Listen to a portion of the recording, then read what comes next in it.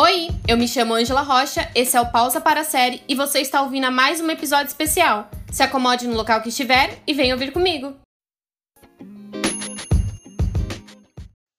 Oi, meu nome é Micaele. A Ângela do Pausa para a Série me convidou para falar de um assunto que eu amo, que eu adoro, que é o futebol e o mundo esportivo. O meu amor pelo futebol começou desde pequenininha. Eu tenho uma foto com 3 anos com a camisa da minha equipe e eu estava super contente porque eu tinha ganhado essa camiseta e tal. E eu, particularmente, não tinha ninguém próximo a mim que gostasse muito de futebol que falou pra mim: você tem que gostar de futebol ou você tem que escolher essa equipe. Então foi muito natural, foi uma coisa que eu via e gostava. Eu passava de frente aos bares de entre 3 e 4 anos, assim, e às vezes parava pra assistir o jogo que tava passando. E minha mãe gritava: vem menina, vem pra casa. E Enfim, eu não sei exatamente de onde começou o meu amor. Eu sei que desde pequena eu sempre fui louca por futebol, louca. A minha equipe é a maior do Brasil, né? Óbvio. É o Flamengo. Sempre fui flamenguista desde pequenininha. Como eu disse, não teve ninguém pra falar pra mim que tinha que ser pro Flamengo ou coisa assim. Eu somente senti, eu acho, que eu tinha que ser do Flamengo e que era a coisa melhor do mundo, que era a melhor coisa do mundo. Além do Flamengo, eu atualmente moro na Espanha e desde 2010, mais ou menos 2010, 2011, eu comecei a acompanhar o futebol europeu e entre eles foi o campeonato espanhol em inglês. Então eu acabei me apaixonando pelo Real Madrid. E é uma equipe que eu gosto bastante, que eu vou para jogos, que eu comemoro, que eu sou, que tenho um carinho enorme.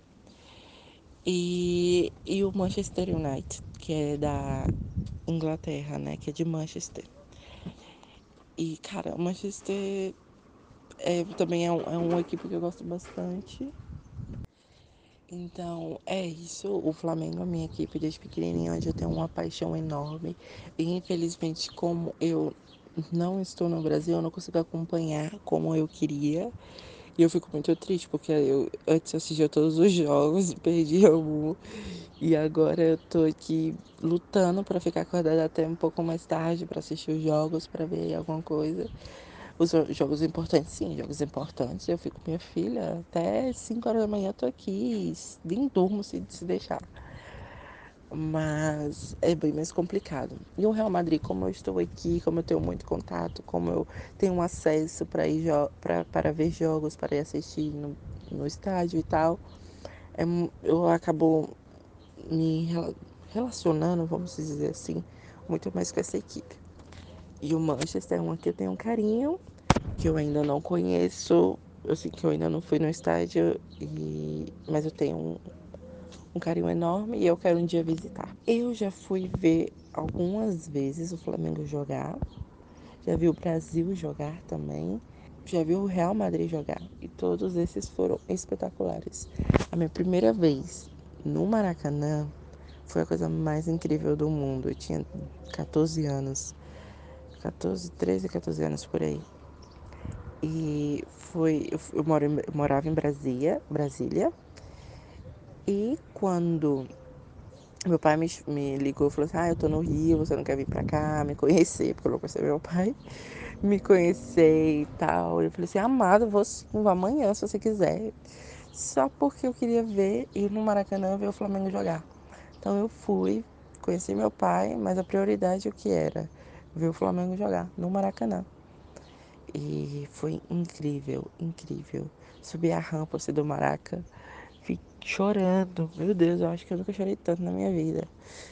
Chorando de emoção, de felicidade. Eu não tava conseguindo nem falar nada, só conseguia chorar. Quando o Flamengo entrou, menino, nossa, foi incrível. Foi contra o Boa Vista em 2008 ou foi 2009? No início do ano, em janeiro de 2009. E foi, nossa, foi muito bom.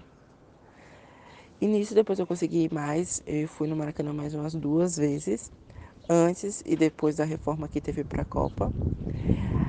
É, fui no Mané Garrincha, também ver o Flamengo jogar, ver o Brasil jogar no Mané Garrincha na Copa de 2014. E depois, aqui em 2016, foi minha primeira vez aqui na Espanha. E eu fui ver o Real Madrid jogar. Nossa, eu subi as escaleiras, as escadas do Bernabéu, que eu não sentia ali as pernas, de tanto que tava tremendo. Foi ótimo, foi uma emoção, assim, incrível. E, nossa, é uma sensação de... não sei nem explicar, foi incrível. Então fui ver o Real Madrid jogar aí também. Depois, quando eu voltei em 2018 para morar aqui, eu já fui mais umas 3 vezes ver o Real. E no Bernabéu também. E sempre sozinha. Eu acho que a única vez que eu fui acompanhada para algum estágio foi a primeira vez com meu pai, que eu tinha 13 anos. E a segunda vez foi com a minha irmã na Copa do Brasil. Perdão, na Copa que teve no Brasil. Eu acho que a mulher, ou ainda tem muito preconceito para a mulher ir no estádio sozinha, ou falar de futebol, ou se intrometer no assunto e tal, que os homens falam, né? Mas eu quando eu decido ir e vou sozinha, é tão natural que eu não percebo o que está ao meu redor, os tipos de comentário. Eu não me importo muito, eu vou e sigo, sabe? Vou sozinha, se tiver que ir com alguém eu vou, se não tiver ninguém eu vou. E não me importa muito. Então eu nunca pensei nisso, ai, vai sozinha pro estágio. Já ouvi vários comentários, mas enfim, eu não me importava muito. Agora falando assim de campeonatos, né? Porque nossa, adoro. Para mim o Brasileirão sempre vai ser o mais competitivo, o melhor. Vai ter jogos ruins, que vamos dizer que de equipe muito, muito, muito pequena e de equipe muito, muito grande, clássicos, para mim vai ser sempre o melhor do mundo. O Brasileirão é o melhor. Depois, para mim, vem a Premier League. Eu digo em questão de competição, tá? Eu acho que a Premier League hoje em dia, junto com a La Liga, tá igual. E La Liga é o campeonato espanhol, tá igualado. Mas eu gosto muito dos jogos da La Liga. Perdão, da Premier League, que é a liga inglesa. A La Liga também é ótima, como eu tenho muito mais acesso aqui com os jogos daqui que passa na TV, quer dizer, paga, né? Porque aqui paga pra você ver futebol. Não passa na TV aberta, como no Brasil. Seria meu sonho, né? Mas enfim. Como o pessoal daqui de casa paga, eu consigo assistir praticamente todos os jogos que eu quero. Assisto quando dá, prioridade pra mim é só o do Real Madrid. E eu gosto muito. Então, o Brasileirão, primeiríssimo, em questão de campeonato. Segundo, Premier League e La Liga junto, os dois. E terceiro dá igual, porque tudo pra mim, terceiro depois é tudo igual.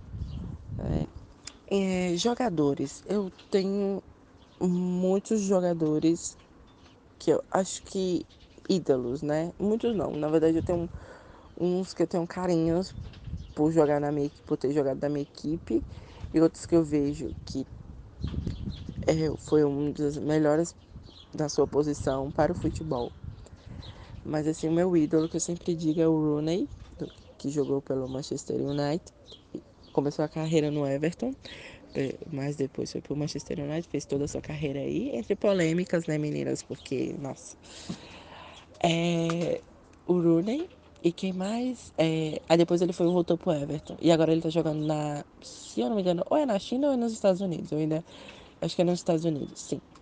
Não sei, eu não tenho, pra falar a verdade, eu sempre gostei muito do futebol brasileiro, mas sempre teve algum jogador que todo mundo gosta do Brasil que eu não gosto. O Ronaldinho Gaúcho eu não gosto porque ele é bolsominion. O Ronaldo Fenômeno eu não gosto porque quando ele era pra voltar pro Flamengo, ele foi pro Corinthians. Porque o Flamengo sempre foi a casa dele. Então sempre tem alguma coisa pessoal pra mim que eu acabo não gostando.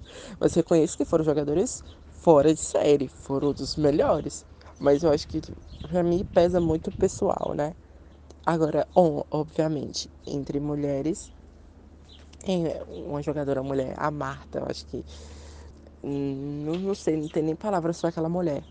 A Formiga também, que é da seleção brasileira. Nossa. Gente, nossa, dá vontade de juntar as duas assim, ó, botar no cofrinho e guardar pra sempre, de tão preciosas que são. Ultimamente eu não acompanho muito, mas a seleção feminina americana é muito boa. Eu sempre vejo alguns comentários das meninas, vejo fotos, mas eu nem me centralizo muito bem nos nomes delas, mas a seleção feminina hoje, acho que uma das melhores é a seleção americana, pelo que eu leio, pelo que eu vi na Copa Feminina, e elas são incríveis também. Mas pra mim, a Marta e a Formiga, pra mim, são estar no meu coração. E a Cristiane, pelo amor de Deus, como é que eu tinha esquecido da Cristiane? Cristiane também. Na época da escola, eu joguei futebol. Óbvio. Joguei muito futebol. Na verdade, entre meus 13 aos 15 anos, eu joguei futebol. A gente ganhou o torneio interclasse, a gente ganhava tudo. Era uma equipe feminina muito boa. A nossa goleira era a Rebeca, era a melhor. Aí tinha um atacante, a Amanda. Nossa, incrível. Eu era zagueira, óbvio, porque eu sempre fui muito grande, né? Então eu ficava lá atrás da zaga. Defendia tudo, meu Deus. Era muito bom mesmo. Gente, que saudade do tempo que eu jogava futebol. Quebrei não. Eu fiquei sem unha do pé, já quebrei a perna jogando futebol, já fiz de tudo. Então eu tive uma época de zagueira, onde eu era muito boa, vamos se dizer também, e que era incrível jogar ali. Era, acho que foi uma das melhores épocas da minha vida. Eu ia pra escola pelo futebol para jogar os interclasses, os torneios que tinha. E a gente sempre ganhava, gente. Na verdade, tem vídeo no YouTube e tudo da gente ganhando o torneio da escola. E também sempre teve os comentários, futebol é pra menina, futebol é pra menina, para homens e não sei o quê. Mas a nossa professora nessa época era uma mulher e ela fazia de propósito misturar os meninos e as meninas. De início os meninos não gostavam, mas depois que viram que a gente era muito boa, eu digo isso da minha sala, né? Era o sétimo A. Os meninos adoravam que a gente jogasse porque a gente era boa de verdade, não sei. E eles gostavam e torciam pra gente no interclasse. Então, os meninos da nossa sala eram bem de boa. A minha mãe, ela não gostava muito. Ela sempre achava que era, eu sempre achava que era coisa de menino, que eu não devia fazer isso. Eu, além da escola, eu chegava da escola, almoçava e depois ia treinar no campinho perto da minha casa, que tinha um projeto lá. Eu era a única menina. E minha mãe ficava puta, ficava, volta pra casa, que não sei o quê. E minha mãe não deixava eu jogar, porque era coisa de menino. Ela não queria que eu jogasse. Inclusive, a gente teve uma proposta de uma equipe para que eu pudesse jogar, né? Com contrato e tudo, e ela não deixou, porque ela disse que era coisa de menino. Então, né? Foi bem triste essa época. Foi aí. Nossa, dessa época foi horrível. Porque foi justo quando a gente também mudou de casa. Não, na verdade, eu tive que mudar de escola. Então, eu já saí da minha escola onde eu jogava futebol. Eu tava na adolescência, com 14 anos, 15, sei lá. E minha mãe me mudou de escola, onde eu jogava futebol, onde eu tinha todos os meus amigos, onde eu era uma das rainhas da escola por motivos de futebol. E a mulher me mudou de escola. Foi bem triste. Foi. E não me deixou mais também jogar no campinho lá de casa. Eu fiz um buraco no muro lá de casa, porque como eu morava na principal, eu dava de frente pro campinho. Eu fiz um buraco, pra vocês terem noção, pra ver os meninos jogar. Fiz um, fiz dois, fiz vários. Minha mãe, o muro lá de casa ficou todo estropeado. Foi muito engraçado. As frases quando a gente é mulher e escuta diariamente é, ah, você gosta de futebol para agradar, para ver as coxas dos homens. Você gosta de futebol para agradar macho. Você gosta de futebol por causa do ele ver eles tudo suado, que não sei o quê. Nossa, insinuando que a mulher assiste futebol para ativar sua sexualidade. para ver o que ela sente tesão, não sei o que. Nossa, eu sempre odiei isso, eu tinha vontade de esmurrar os caras. Mas eu acabava nem centrando muito. E sabe o que é pior? Que isso na minha adolescência, mas quando eu comecei meus 18, 19, que eu comecei a ir a estádios e tal, quando alguém comentava eu já sentia mais. E aí eu tentava provar pra pessoa que eu sabia de futebol, entende? E as pessoas perguntaram o que era impedimento. Na minha adolescência eu não, nem respondia. Aí como eu fui crescendo, eu queria provar para as pessoas que eu gostava de futebol, por gostar, por ser minha paixão. Então eu respondia que era impedimento, eu falava tudo que eu sabia de futebol, comentava de jogadores do passado, da história do clube. Então eu queria provar, eu tinha que, tipo, era minha obrigação quando eu estava conversando entre amigos, que algum falava, ah, mas você gosta de futebol? E que não sei o quê. E eu ficava assim, eu gosto, porque você lembra do campeonato de tal ano, que não sei o quê, papapá. E eles flipavam, né? Porque eu sabia. E é horrível. E é horrível porque você tem que provar para outras pessoas que algumas você mal conhece, porque as pessoas que te conhecem já sabe que você gosta, que você acompanha e tal. Então a maioria das pessoas, principalmente homens, que comentam, ah, mas você gosta de futebol? Aí você tem que provar que você gosta para não ser titulada, né? Como Maria Chuteira, é horrível. Então, perguntas como o que é impedimento, o que é arbitragem, não sei o que, pênalti. Eu, na minha adolescência, o que eu não me importava, me dava igual que perguntassem. Quando foi um pouco mais, quando eu cresci mais ia jogos, saía para conversar entre amigos e tal, eu já respondia, porque eu me sentia na obrigação de mostrar para eles que eu realmente sabia. Porque eu sempre era a única mulher que conversava sobre isso. E sabe o que é pior? Porque eu era falar, ah, mas eu gosto de futebol, eu sei alguma coisa, mas eu tinha amigas que falavam, nossa, é horrível, é muito ruim. Nossa, mulher que gosta de futebol, minhas próprias amigas me reprochando, como é que eu falo isso? Isso não é fazendo comentários machistas, mulheres fazendo comentários machistas junto com os homens sobre eu gostar de futebol. Então era bem estranho, bem chato, vamos dizer. Como eu fui crescendo e gostando do futebol, quando eu conhecia algum cara, me relacionava com algum cara, era a pergunta que se fazia, nossa, uma mulher que gosta de futebol. Aí eu ficava assim, né? Aí eu falei assim, não deveria ser uma novidade. Ele, ah, mas é. Mas, enfim, hoje em dia eu acho que é muito mais normal encontrar mulheres, muito mais fácil encontrar mulheres que gostam de futebol do que antigamente. Antigamente você via muito mais homens em estágios de futebol, muito mais homens em concentrações de comemorações de algum título. E hoje em dia não, você vê também muitas mulheres, ainda bem que isso está crescendo. Aí tem grupos em WhatsApp, em Facebook somente de mulheres com uma quantidade enorme, então é bem gratificante. Quando eu escutava comentários de tipo, ah, você gosta de futebol? Então fala a escalação de tal time. É o que eu já falei antes. No início eu não me importava, então eu não respondia, eu mandava, né, e plantar a bananeira. Mas como eu fiquei mais velha, eu comecei a falar assim, eu fui falando fui falando alguns jogadores, mas eu nunca falava a escalação inteira, porque, sei lá, eu ficava tipo, cara, por que eu tenho que falar isso, sendo que eu sou mulher, somente por eu ser mulher? Eu falava, mas eu ficava meio, tipo, muito constrangida. E hoje em dia eu não falo, não. Eu falo assim, meu filho, abre o Google e dá uma pesquisada, amado. Porque se tu quer saber da escalação, pesquisa você.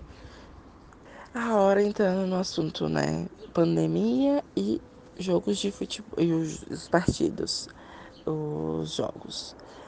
Aqui onde eu moro, voltou a La Liga. Voltou com o Real Madrid campeão, né? Obrigado, Senhor. E mas era porque já estava controlado. Mas eu estou totalmente contra a iniciar partidos em países que a pandemia ainda está em alta, está em crise, sabe? Tipo no Brasil agora. Eu odiei que o Flamengo fez alguns jogos no meio de uma pandemia. Eu achei muita falta de respeito do clube com as pessoas. E eu fiquei muito chateada. Então eu não sou a favor de que voltem os jogos em meio a uma pandemia. Aqui voltou depois que já estava a situação controlada, entre aspas, né?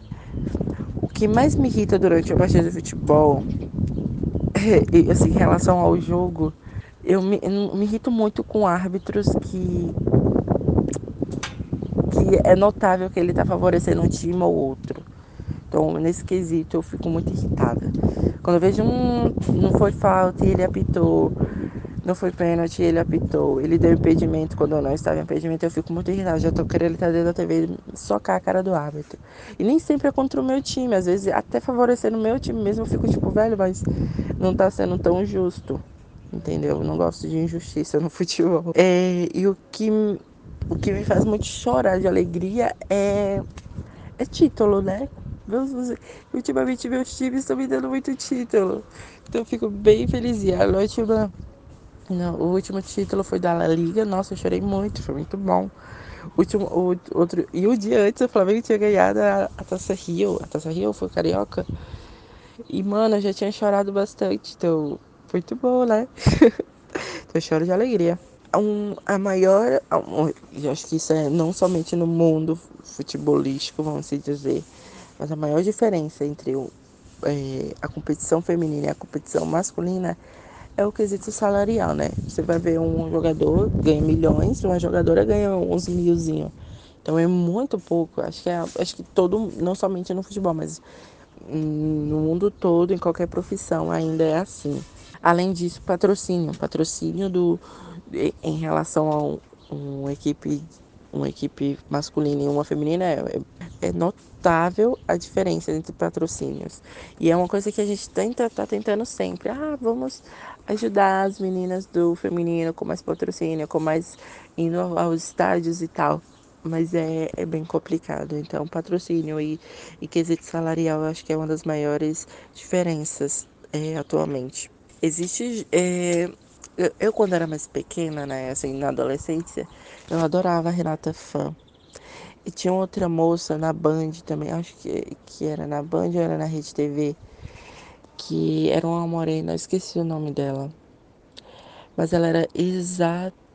Era as duas, a Renata Fã e ela, mandava muito, muito bem, cara, muito bem esse jornal. Dava sua opinião jornalística junto com o seu amor pelo futebol, então eu sempre gostei muito. Elas, as duas, assim que eu me lembro, e hoje, como eu falei, hoje em dia eu não acompanho tanto o futebol brasileiro, porque eu moro aqui, eu não tenho tanto contato de ligar a TV e ver a Band, a Rede TV, a Globo e tal. Então, eu acompanho muito a Tati Mantovani, que ela é muito boa. Ela acompanha as equipes lá de Madrid, o Real Madrid e o Atlético de Madrid. E, mano, ela é muito foda, ela é muito boa. Ela consegue fazer uma entrevista incríveis com os jogadores numa calma, com perguntas bem sensatas. Ela é incrível, ela dá a opinião dela. Nossa, dá vontade de pegar a Tati e socar ela de tanto beijos e abraços. Eu não sei, eu adoro ela também. E além dela, nossa, tem muita gente boa, tem muita mulher. Porque os nomes pra mim é fatal, né? Os nomes pra mim é horríveis. Mas tem muita gente. As meninas, tipo, fã-clubes de jogadores no Twitter, tem muita menina que eu falo, caramba, velho. As meninas são muito boas. Muito boas. E não são gente que são reconhecidas, perdão, que não são conhecidas e que dão opinião ali no Twitter, e a maioria é meninas e que entende super do assunto. Tem algumas amigas que eu falo, nossa, você é tão inteligente, nossa, e que de 10 a 0 em uma discussão com um homem, sabe? Em quesito de futebol. Bom, e sobre desmotivar, é bem complicada essa desmotivar as mulheres. Quando a gente tá falando de futebol e vem uma pessoa falar, mas você entende mesmo? Ou, nossa, uma mulher falando disso, que não sei o quê. É bem. como eu já falei, é bem triste, porque só pelo fato de você ser mulher, você não pode dar uma opinião sensata, uma opinião sua sobre um assunto. E o que eu fico muito brava. Mas uma das minhas maiores desmotivações foi da minha própria mãe, que não me deixou jogar futebol. E pra mim, nossa, foi terrível. Eu entrei em uma deprê grande. Eu fui pra uma escola, eu mudei de escola. E aí as meninas não jogavam futebol. As meninas jogavam queimada, né? E aí eu comecei a jogar queimada, mas não era a mesma coisa. Eu não queria ir. A queimada só as meninas jogavam. Eu queria brincar com os meninos. Não por nada, mas eu queria, sei lá, queria jogar futebol. Então foi a minha maior desmotivação. E hoje em dia é muito mais tranquilo quando você fala que gosta de futebol, sabe? Pelo menos eu acho. Eu acho engraçado que uma das coisas que hoje em dia eu namoro, meu namorado, ele torce por Barcelona e eu torço por Real Madrid. Mas na nossa primeira conversa, a gente estava conversando e tal, pela internet. Eu falei assim, eu gosto de futebol. Ele, sério, que legal, qual é a sua equipe? Eu, Real Madrid. Ele, eu sou do Barça, que não sei o quê. Nisso a gente começou a conversar numa naturalidade, ele não me tratando em nenhum momento como uma mulher falando de futebol. E ele nunca usou a frase, nossa, mas você gosta de futebol? Ele nunca usou isso. Então acho que foi uma das coisas que aproximou muita gente, foi o futebol. Foi ele falar assim, o que você opina sobre transferência de tal jogador para não sei o quê? E falava, cara, que cara legal, sabe? O cara legal somente por ser o que toda pessoa deveria ser, que não é ter nenhuma barreira ou nenhum preconceito por uma mulher estar gostar de futebol. O meu namoro iniciou também muito pelo futebol. Porque quando eu vi que ele em nenhum momento me prejulgou ou fez essas coisas que a gente acabou de comentar aqui, frases que são inconvenientes, que acabam deixando a gente mal. Por ele não ter usado isso, eu dei um crédito bastante para ele. E ele também viu que é uma coisa que ligava a gente, né? Que é o futebol. E até hoje, qualquer coisinha que a gente discute, quando a gente conversa, e o futebol? Eu fico zoando, ele me zoa, então é bem divertido. A última pergunta que a Ângela me fez foi: você já ouviu alguém falar para você? Você vai assistir um jogo no estádio, mas, mas não é muito perigoso para a mulher? Então, sim, já ouvi isso. Já ouvi da minha mãe. Minha mãe hoje em dia ela até gosta de futebol. Ela assiste a Copa, sabe? Mas ela nunca foi muito fã. Então, nas primeiras vezes que eu fui, ela não queria deixar. Não, porque é muito perigoso, porque vai ter bomba, que não sei o quê, e as histórias dela. Nunca me deixou ir para clássico nenhum do Flamengo, assim, nenhum clássico. Clássico contra Vasco, ela falava, você não vai nem pisar o pé no ônibus para você ir. Porque ela tinha muito medo de confusão. Se ela soubesse o que eu fiz no Rio de Janeiro, no final da Sul-Americana contra o Independente, que teve várias guerras e eu saí correndo. Meu filho, minha mãe me mata. Mas enfim, eu já ouvi isso muitas vezes da minha mãe, falando que não era pra ir porque era perigoso. Já ouvi de vários amigos meus, nossa, mas o que você vai fazer no estádio agora? Eu falei, ir pro jogo, ele, mas não é perigoso você ir sozinha? Várias vezes eu escutei. Eu nunca entendi o perigoso, essa parte de ser perigoso. Porque, nossa, é porque as coisas vão. Algumas palavras como são parecidas com o espanhol, eu já me complico todo, mas enfim. Então, eu acho que o perigoso para ele é a mulher sozinha num estágio pode passar por algum tipo de, não sei, não vai saber se defender se passar alguma coisa. E eu não entendo isso, sabe? É muito estranho. Não tem lógica. Do mesmo jeito que a gente tem duas pernas para correr e se acontecer alguma coisa, o homem também tem. É capaz de a gente, em uma discussão entre uma pessoa de uma equipe e de outra, o outro pegar e meter a mão, a gente também pode meter a mão. É capaz da gente primeiro meter a mão do que um homem, porque homens são tudo cagão. Então eu nunca entendia muito bem esse peligro que tinha de uma mulher ir para um estádio, sabe? Porque do mesmo jeito que a gente pode se defender, o homem também. Talvez tenha que o que a mulher sempre tem medo, né? De sair de noite sozinha, porque pode vir um cara. pode vir um homem fazer alguma coisa com a gente. Mas nesse quesito, quando tem jogo de futebol, tem muita polícia. E quando tem jogo de futebol, tem muita gente. Então você vai, desce, pelo menos lá em Brasília, a gente descia para a rodoviária e via 300 mil pessoas atrás da gente. E, tipo, você encontra... Você nunca ia estar sozinha, porque sempre tem muita gente. É muito diferente do que você estar voltando do trabalho sozinha para casa, onde que não tem quase ninguém na rua, entende? É bem contraditório, porque alguns homens falam, não sei por que mulheres têm medo de voltar sozinha para casa, porque ou ter medo de sair sozinha à noite, porque justamente por estar sozinha numa rua e poder passar alguém e fazer mal com você. E eu não jogo de futebol, não. No jogo de futebol tá todo mundo saindo, todo mundo descendo para ir para rodoviária ou pegar seu carro na rodoviária. Isso eu conto pelas minhas experiências que eu fui em jogos em Brasília sozinha. Então eu nunca estive sozinha relativamente numa rua sem ninguém. Ou a gente descia, às vezes eu descia pro metrô, me metia num grupinho, que eu nem conhecia ninguém, mas eu descia junto, eu entrava no metrô, o metrô lotado. Então eu nunca entendi esse peligro. Mas vamos lutar, vamos continuar aqui firme e forte para que tudo isso, daqui a uns anos, as nossas próximas gerações de mulheres não tenham que escutar nenhum tipo de comentário machista, né? Que a gente continue lutando, não somente no quesito não no futebol, mas em tudo, que a gente consiga muitas coisas, porque acho que uma das maiores decepções da minha vida foi não poder jogar futebol. E hoje eu consegui superar isso, porque eu consegui administrar com a minha vontade de assistir, de acompanhar, de poder ir aos jogos sozinha, sabe? De encontrar uma pessoa que me apoia também em gostar, em fazer tudo assim para mim em quesito em futebol, sabe? Então acho que daqui para frente, eu acho que a gente já demos um empurrão bem grande, mas falta muito mais apoio para as meninas do futebol feminino, falta muito mais patrocínio, como eu já disse antes. Vamos tentar seguir, como eu digo, cadastrar para ir jogos da futebol feminino. O futebol masculino vai ser sempre minha paixão também, mas o feminino também é a mesma coisa. Vamos tentar ajudar as gurias, sabe? Não sei.